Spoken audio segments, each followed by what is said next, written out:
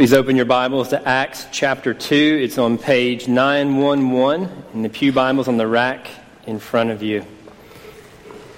Last year, if you may recall, we took all of January to talk through the vision and the mission of this church. And James preached all four of those sermons. And this year, he asked me to do one sermon on this topic. And I think there's a good reminder for us in this. And the reminder is this, is that this vision, this mission of MPC is shared. It's ours. It doesn't belong to one man. It doesn't belong to one pastor. And for 70 years, this church has been about the vision and the mission that our Lord Jesus Christ gave to this church.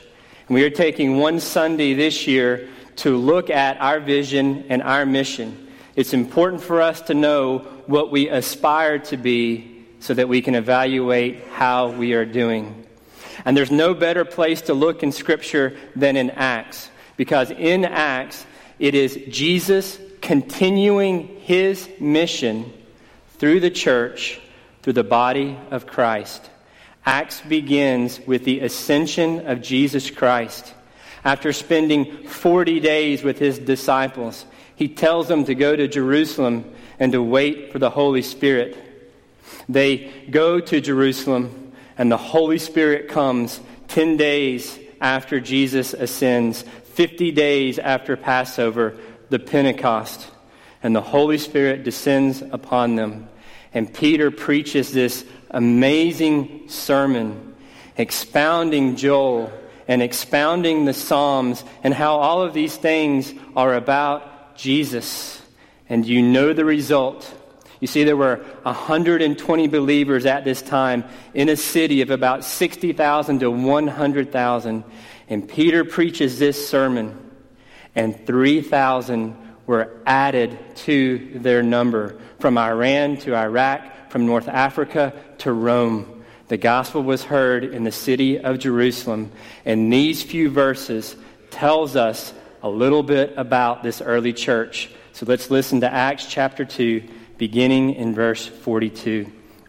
It says, "And they," that's the 3,120, "they devoted themselves to the apostles' teaching and fellowship, to the breaking of bread and the prayers. And awe came upon every soul, and many wonders and signs were being done through the apostles. And all who believed were together and had all things in common. And they were selling their possessions and belongings and distributing the proceeds to all as any had need. And day by day, attending the temple together and breaking bread in their homes, they received their food with glad and generous hearts, praising God and having favor with all the people. And the Lord added to their number day by day those who were being saved." This is the word of the Lord.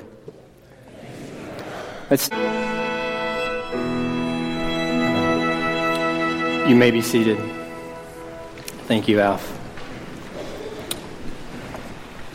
You may know that Gandhi was once asked why he never became a Christian. His answer was, "I like your Christ, but I don't like your Christians. Your Christians are so unlike your Christ." And we know that many people today echo this same sentiment because in a lot of ways it's true. The church is full of sinners, and that's kind of the point. And if you hang around long enough, you'll know that we're worse than you even think. But if you hang around even longer, we hope that you will see that Jesus is greater than you ever imagined. There's truth to this statement, but in another sense, in another way, I long for the church. I long for this church. I long for all the churches in the world. I long for all the Christians in the world. I long for myself to become more like Christ every day in every way, making him beautiful and glorious to all those around me, to my spouse, to my children, to my church family, to my friends, to my neighbors. I hope and I pray that 2015 is a year that we as McLean Presbyterian Church become more and more like our Savior. Now, most of you know that I was a pastor's kid, and my dad actually pastored two churches sometimes 3 churches simultaneously. And that would mean that sometimes he would preach 5 times a week. And many times I was with him. I was literally raised in the church. And so I have seen the beauty of the church, and I know her failings. I have seen hypocrisy in the church when following Jesus comes second to following family. I have seen politics in church when leadership is chosen based on gray hair and bank accounts and not on character and gifting and calling. I have seen fighting in church when principles become preferences and the gossip in the church rules the day. I have seen pride when Christians care more about reputation and image than suffering. For a long time in my life, I did not understand the church. I went to church because my parents made me, and I was the stereotypical pastor's kid. On one occasion, I even hid in the pulpit and grabbed the leg of my dad mid-sermon. He was in for quite a surprise. My mom used to have to scratch my arm so she would hold on to me so that I wouldn't roll from the front pew to the back pew. And one time I was just curious how many hymnals you could fit in a pew rack before it broke. It's about 12. Yet going to church became part of my DNA, even though I didn't understand the vision and the mission of the church. So much so that when I went to college and I didn't have a car, I would still walk to church. Even after graduating from college, at this time I understood the gospel. I was a believer, but I had not yet been converted to the church. Theologians and one commentator, one pastor will talk about 3 conversions in the life of a Christian. The moment you are converted to Christ, the moment you are converted to the church, and the moment that you are converted to the world. I was not converted to the church actually until I was in seminary. Even though I had been working for the church for 5 years, I did not understand the vision and the mission of the church. And I want you to see what I saw in Acts chapter 2, 4 things this morning. The first thing that I want you to see about the church is this: worship. Look in verse 42. Paul literally says they devoted themselves to the definite article in the Greek, the breaking of the bread, and the prayers. This is almost certainly a reference to liturgy, to celebrating communion or the Lord's Supper. It was a formal prayer service that they were devoted to. And notice this, it occurred in the temple courts in verse 46, and they also broke bread in their homes. There was a formal and an informal aspect of their worship. And what are some of the words that are used to describe the worship in this early church? It says they were full of joy, of gladness. And it also tells us that their worship was full of reverence or awe. The early church had been confronted by the gospel of Jesus Christ, who he was, what he did, the life he lived, the death on the cross, and the resurrection in such a way that they gathered to celebrate this good news. At its core, that is what worship is. Celebrating the good news of Jesus Christ. Got a question for you. I want you to think about this. If I came up to you and asked you this question, how would you answer it? What is excellent worship? What would you say? Beautiful singing? Winsome Scottish preaching? Skillful musicians? These are all good things, but it's not the primary point. Let me push a little further. When you go to lunch, a late lunch after this, when you go to lunch, how will you talk about this worship service? How will you evaluate it?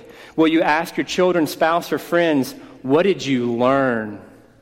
Or will you ask them, were you bored? Or will you talk about if the church was friendly or not?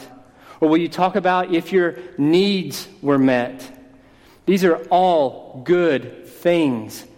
But primarily, this is not a classroom. It's not a therapy session. It's not a country club. It's not a family reunion. This is the place where the people of God come to celebrate and to make much of the triune God of the universe, because He alone is worthy of our praise. Amen. Amen. I like it. You're the most alive service so far. And I got to tell you, we are thrilled to have Alf leading us in the interim in worship here. And if you haven't had a chance yet to read his philosophy of ministry that we posted on our website, you should do so. And this is what he says about worship. He says, maximize participation, that if God were to walk into the room in the middle of a song, everyone would engage differently. My goal is to create an environment where that kind of deep engagement, the intentional full-person adoration of God as though He were present, is the thing that happens frequently and naturally. Do you know what excellent worship is? Excellent worship is when all of us in this room are engaging with our hearts in the worship of God. Do you know what poor worship is? Poor worship is when few people are truly worshiping God in their hearts. Do we recognize today that the audience of worship is not you sitting in the pew? The audience of our worship is God. He is listening to our prayers. He hears our singing. And He looks into our hearts and sees the reaction to His word. Friends, worship is seeing what God is worth and giving Him what He is worth, full of joy, gladness, and awe. Through this ordinary activity of worship, we will become like our extraordinary Savior, Jesus. Second thing, learning or discipleship. Look at verse 42. It says, they devoted themselves. It means there was a high commitment to learning, to knowledge, to truth, to growing in grace. The Holy Spirit basically opened up a school in Jerusalem and said, let's get deep in the Word. Now, many of us assume that theology is on one side of the room and the Holy Spirit's on the other side of the room, and they're not happy playing together. Nothing could be further from the truth. The Holy Spirit is called the Spirit of the truth. To be filled with the Holy Spirit is to be full of the Word of God. The Holy Spirit does not run from theology, but the Holy Spirit comes through theology and doctrine. And we must be devoted to what? It says the apostles' teaching. No matter what the movie Robert Duvall, the apostle, has to say about it, we don't have contemporary apostles in the church today. You can look at the beginning of Acts of what constitutes an apostle. But we do have the apostles' teaching, Scripture, the Word of God. And for thousands of years, Jesus has given His church gifts. One of them are teachers of the Word of God that help us to understand the Bible, that we can see the glorious gospel that is present within it. This past week, we were flying home, as many of you were probably coming back from vacation, and we were flying from New Orleans to Washington, D.C., and our flight got delayed in the airport. And so you can imagine the mood of everyone sitting at the gate while our flight was delayed after spending a week with family that you love, opening presents with your kids, thinking about, I can't wait to get back to work on Monday. You can imagine everyone was just thrilled at the gate. To lighten the mood, the gate attendant decided to play Name That Tune with everyone there. So he pulled out his iPhone and over the intercom would play Name That Tune. He even offered $50 flight vouchers for the winner. And I got to tell you, we were awful at it. None of us could name any of the songs that he played. And then he made this joke, he made this comment, he said, I realize in Washington, D.C. you don't listen to music, you just read books. There's some truth there. We are an educated town full of advanced degrees, and we have given a lot of time and resources to studying various things, good things. But a question for you this morning. Are you devoted to the apostles' teaching? Are we committed to studying the Word of God? Do we love it? Do we meditate on it? Do we dig into it? You realize to get something out of Scripture, it takes work and it takes time. You cannot wake up and just say, I want to read the Bible this year, read it 5 minutes every morning, and expect to understand everything in it. This early church devoted themselves to the Word of God. They meditated on it. They dug into it. And as they did, through this ordinary book, they became extraordinary like their Savior, Jesus. Third thing that we see in this passage is fellowship, or what we call care. Look again at verse 42. They devoted themselves to what? Fellowship. And how often did they do fellowship? It says in verse 47, day by day. On a continual, intentional basis, they were accountable to one another, loved one another, guided one another, supported one another, and cared for one another. They did not just see each other every other Sunday, but they were involved in each other's daily lives. And notice here as well, it wasn't just a spiritual relationship, it was an economic relationship. They recognized that their brothers and sisters in Christ had a claim not only on their time and heart, but also on their resources. And I want you to notice it was voluntary, informal, powerful sharing fueled by love, not rules. And it occurred in small groups where needs were known and met. You know the bad news, right? James and Robert and I are not going to know every one of you and every one of your needs. But here's the good news. In small groups, in community, your needs can be known and met by the people around you who love you. You know, I don't think we really understand the true depth of fellowship. Listen to the words of Tertullian, one of the early church fathers. He says, "It is our care for the helpless, our practice of loving kindness that brands us in the eyes of many of our opponents. Only look, they say, look how they love one another." Now listen to the description of fellowship. Look how they are prepared to die for one another. That's the definition of fellowship. It's so much more than staring at the back of someone's head for an hour on Sunday morning. It's being willing to die for that head in front of you. Don't turn around and look who's sitting behind you. There is no shortcut for community. And we want to be a church with intentional relationships who erupt with compassion when there is genuine need. We have a word for it. We want to be tenacious. We're in this mess together, and we are committed to doing whatever it takes to love one another more than we love ourselves, and to love our neighbors more than they love their sin. We want to have the same heart that Jesus had. And we see that heart of Jesus in Luke chapter 15 when he had a flock of 100 sheep and one goes missing. And he won't let anything come in his way to go and rescue that sheep. We want to have that same determination to go after one another, loving one another, meeting one another's needs. But it doesn't stop there. Do you know what Jesus tells us to do? He tells us to love our neighbors as ourselves, even those who are outside the four walls of this church. We are called to love our neighbors, those who are different from us. We are called to love the Hindu, the Muslim, the gay, more than we love ourselves. Friends, when we do this ordinary act of fellowship, we will look like our extraordinary Jesus. Fourth thing that we see in this passage is missions or evangelism and mercy. Look at verse 47. It says there were conversions daily. Do we understand that missions is a way of life?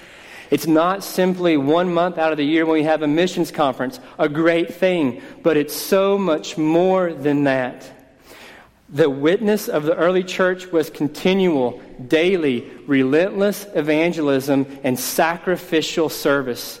And you notice something else? It was church-centered. It says when they were saved, they were added to the number. Church membership. And then it says, one of the reasons that people were drawn to this church is because what they were doing was attractive to all the people in verse 47. Now, that doesn't mean that every non-Christian loved the early church. There was plenty of persecution. But it meant that the early church demonstrated the gospel in such a way that those far from Jesus were drawn to him. Friends, we are committed to missions because God is committed to missions. We've just seen at Christmas the incarnation, when the eternal came into time and space and entered our world, that he came to us. And friends, we can look back at the early church in Acts chapter 2 and we can idealize it. But if we look at it and read the story, you know what you're going to see? You're going to see blemishes all over the early church. You're going to see heresies. You're going to see immorality. You're going to see pettiness. You're going to see persecution. And do you know what? Jesus was still committed to his church, his bride. Look at his first church, the apostles, the disciples. He loved them, though what? Though Thomas doubted him, though Peter was fickle and a hothead, though Judas was a traitor and a thief, he laid down his life for the church full of hypocrites, full of gossips, full of unkind people, full of me. Christ came and set his love on me. He loves the church. He loves his bride, and we are called to do the same. And not only are we called from out of the world into the church, but we were sent from the church back to the world. We are not just to be a Christian ghetto occupied with our own family, ignoring the plight of those outside. Missions, in its simplest definition, is bringing people to Jesus in whatever way possible. Rodney Stark wrote in The Rise of Christianity, a sociologist, about how Christianity revitalized the Greco-Roman world. He said this about the Christians then: to cities filled with the homeless and the impoverished, Christianity offered charity as well as hope. To cities filled with newcomers and strangers, Christianity offered an immediate basis for attachments. To cities filled with orphans and widows, Christianity provided a new and expanded sense of family. To cities torn by violent ethnic strife, Christianity offered a new basis for social solidarity. And to cities faced with epidemics, fires, and earthquakes, Christianity offered effective nursing services. Friends, I've seen the beauty of the modern church as well as her failings. I've seen the modern church embody these things: worship, care, fellowship, discipleship, and mission in ways that will make you weep.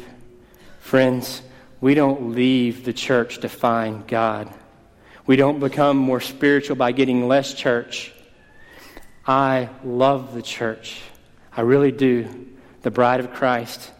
And it's our prayer that through these ordinary means of worship, care, discipleship, and missions, that we will be a glimpse of heaven on earth as the gospel of Jesus Christ transforms us, our church, our city, our culture, and our world to the glory of God. Let's pray.